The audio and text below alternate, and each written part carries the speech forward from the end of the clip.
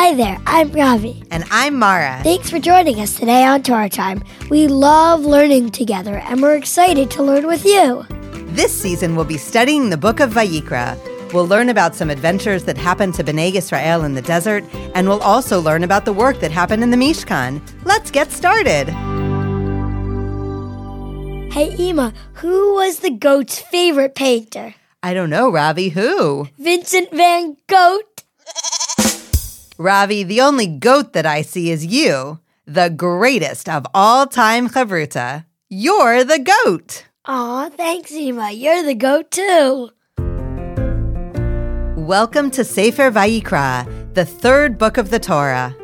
This Sefer is a little different from the first two books of the Torah. In Bereshit and Shemot, we read stories about our ancestors and their family. And we read about Bnei Yisrael leaving Egypt, traveling in the desert, and becoming a nation. At the end of Sefer Shemot, Bnei Yisrael built the Mishkan, a sanctuary. The Mishkan was a place for God and Bnei Yisrael to communicate with each other. And one important thing that Bnei Yisrael did in the Mishkan was to offer korbanot, or sacrifices. A sacrifice is something that a person gives up or gives away for an important purpose. People make sacrifices all of the time. Like, if your friend forgot her lunch and you give her half of your sandwich, you're sacrificing a part of your lunch for your friend. Or if you spend an hour volunteering, you're sacrificing your time. People can make sacrifices for God, too. Nowadays, we might sacrifice time or money or energy to volunteer. But in the time of the Torah, people made animal sacrifices. It might sound a little strange to us now, but back then, it felt normal to people to offer an animal as a korban, a sacrifice, that would be killed for God. Bringing korbanot helped people feel connected to God. And korbanot could do other things too, like help you be forgiven for something that you did wrong. There are a few different types of korbanot. One of the categories we learn about is called asham, which means guilt. This was for situations where it isn't so clear what someone did wrong or what else they could do to fix the mistake. If a person needed to bring an asham, they could bring a sheep or a goat to be sacrificed. But if they couldn't afford that korban, the Torah tells us about other options. Let's discover what happens next. We're going to hear the words of the Torah now. It's okay if you don't understand them all. Just close your eyes and listen. Unless you're bringing a goat down the street with you. And keep your eyes open and don't let it eat your shoes. Ready? We're near the end of the sixth aliyah, where the Torah is talking about options for the asham offering. Ve'im lo tagi hayado deiseh vehevi et ashamo asher chatat shetei torim o shnei v'nei yonah ladonai echad lechatat ve'echad le'olah. And if they can't afford a sheep, they shall bring 2 turtle doves or 2 pigeons to God as their asham for their sin. One will be prepared as a chatat and one as an olah. Then, a few psukim later, the Torah goes one step further and says that if a person can't afford 2 turtle doves or 2 pigeons, they should bring 1/10 of an ephah of flour as a chatat. Ima, I noticed 2 words that I don't understand. Hatat and olah. Oh, Ravi, great question. Okay, let's understand these, because these are 2 different categories of korbanot, of sacrifices, that we learn about in this week's Parashat. Parashat Vayikra actually teaches us about 5 different kinds. So the first is the olah, which means literally to go up. Do you know any words that are connected to olah? Aliyah? Yeah, like aliyah. And why would aliyah be about going up? What are we going up to do? You're going up to the Torah? Exactly. So it's all built on the same shoresh, the same root. So the olah korban, this sacrifice, would get burnt all of the way. So it was a kind of animal that would be brought, and nobody ate it. The whole thing was burned on the mizbeach. So it was burnt all up? Burnt all up. That's why it's called olah. Olah, right, because it was burnt all up and it went all up to God as part of this korban. So that's Okay. that's the olah. Then you also asked about the chatat. So chatat means sin. Actually, if you remember back to Yom Kippur, when we tap on our hearts, we say al chet shechatanu, for the sin that we committed. Chet, chatat, those words are connected. So they have the same shoresh? They have the same shoresh, What is exactly. the shoresh? Chet, tet, aleph. So chatat means sin. If a person made a sin by a mistake, that's when they would bring the chatat offering. Oh, but could I know that are the sacrifice asking, like, saying to God, like, can I have your forgiveness if you sin? Or could the Kohanim or the Kohen Gadol do anything about it? Or is that, like, matter go to God? Great question. So what do you think? What do you think is God's part in this, and what do you think is the Kohen's part in this? I think maybe the Kohen's part is to, like, get it ready and start the fire. And I think God's part is to accept it and think about it. And depending on what they did, either say, I forgive you, like you can go on with your life, but just remember what happened. Or like you did something really bad and you're going to have to keep bringing sacrifices for the next 4 days. Oh, So, like if one sacrifice isn't enough? Yeah, like not because, oh, you didn't bring me the right thing, but as you did something really bad and you're going to have to keep bringing me stuff. That's interesting. I like what you're saying about the Kohanim being sort of the intermediate parts in between the person who's bringing the korban and God, because the Kohanim have all of these parts that they need to do just exactly so in order for the sacrifice to be accepted. So what do you think about this whole korbanot thing, right? This is really different from how we live in the world right now and how we think about communicating with God. Because we don't sacrifice animals, but we go to synagogue to pray. And it's kind of like you said, how we can sacrifice our time by like volunteering. And going to synagogue is kind of like sacrificing your time to be closer to God and be closer to people that care about God. So you're kind of sacrificing your time. So it's still kind of like what they did back in the old days, but not really, because we're not bringing cows to shul.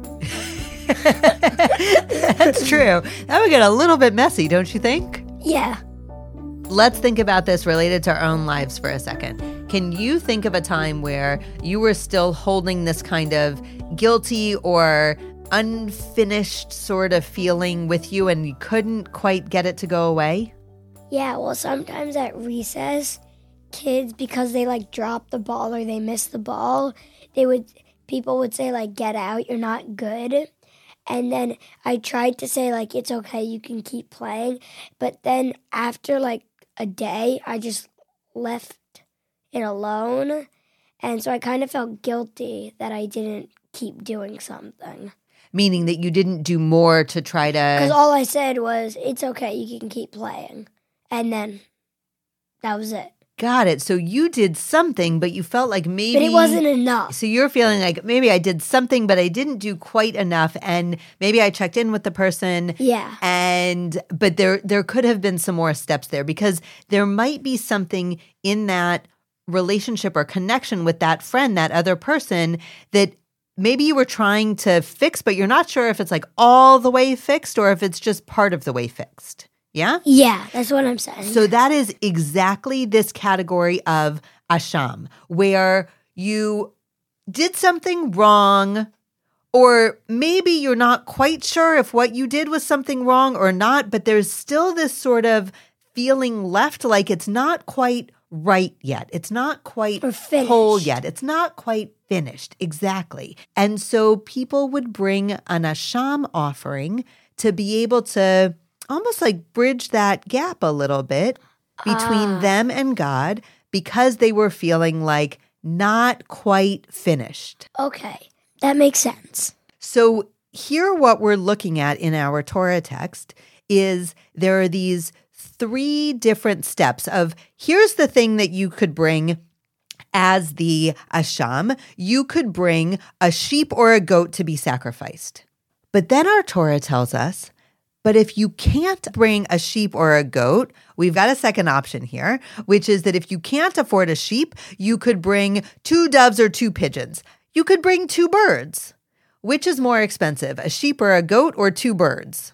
A sheep or a goat. Exactly. So if you can't afford the sheep or the goat, then you could bring 2 birds as the asham. Yeah, but birds could still be expensive. So now we get a third option. The Torah gives us a third option and says if you can't do option 1 and you can't afford to do option 2, then you could bring 1/10 of an ephah of flour as a chatat offering. But what's an ephah? So an ephah is a unit of measurement, and actually 1/10 of an ephah is equivalent to approximately the volume of a football. The flour is less expensive than the birds, and the birds are less expensive than the sheep or the goat. Yeah, when do the cows come in?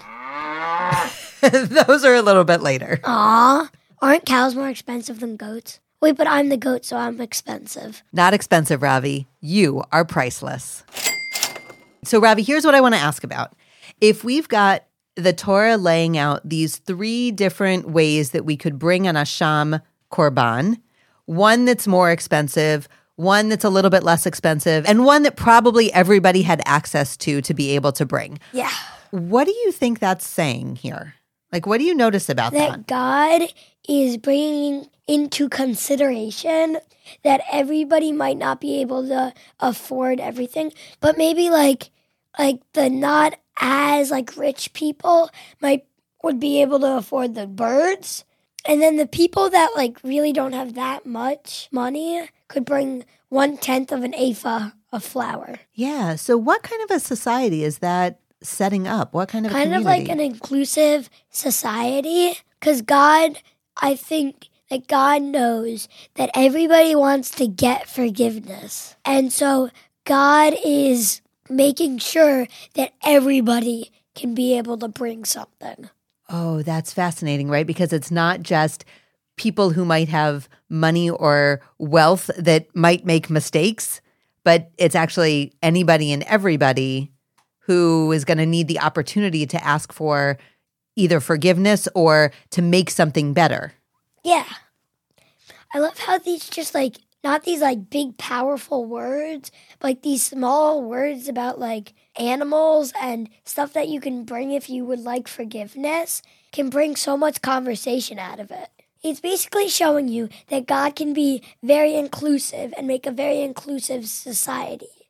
Yeah. What do you think that teaches us or could teach us about God's relationship with people and people's relationship with God? That even if somebody did something really wrong and they're asking for forgiveness, but like they don't really know how to, but they still want forgiveness or something like that, they can ask for forgiveness, and you can always like say, yes, I forgive you, even if they have to do it in a different way than you might want.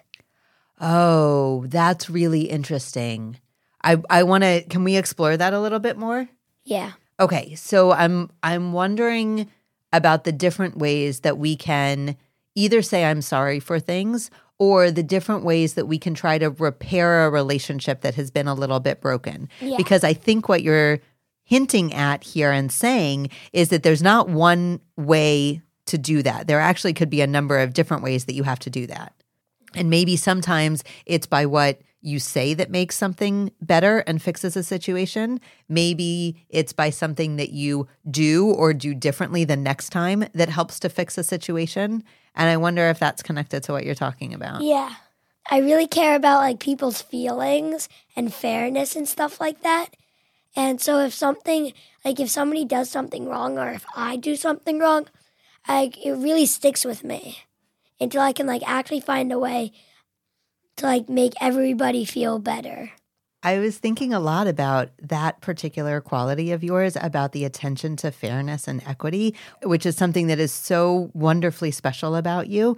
And it's really interesting that the Torah seems to be setting up a situation here where it's really actually concerned about equity and fairness here too. Yeah.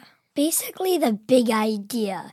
There are all of these different like things, but if you put them all together, everybody should be able to get forgiveness and also be able to feel that they are getting the forgiveness that they want. Even if they don't have a big house and a lot of animals, and they should be able to get forgiveness. Yeah, right? Everybody's going to make mistakes. Everyone's going to need to ask for forgiveness. And everyone is able to draw closer to God. Ravi, I loved learning with you today, and we can talk more about the Parsha with the rest of our family over Shabbat.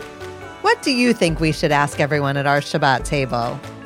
How would you design an inclusive society? They're going to have lots of interesting things to say.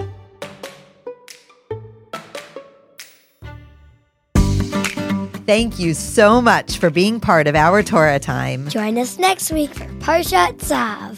Until next Torah time! Torah Time is produced by Hadar. Thank you to our amazing team, Chana, Michal, Sam, and Effie. And you too, Ima. Thank you also to David Chabinski for recording and editing this episode. We hope you'll keep the conversation going at home with Davash, our weekly Parsha magazine. Check out the Pshat HaPsukim section for more interactive content. To learn more about Hadar's Children and Families Division, discover more resources, and subscribe to Davash, visit hadar.org/kids.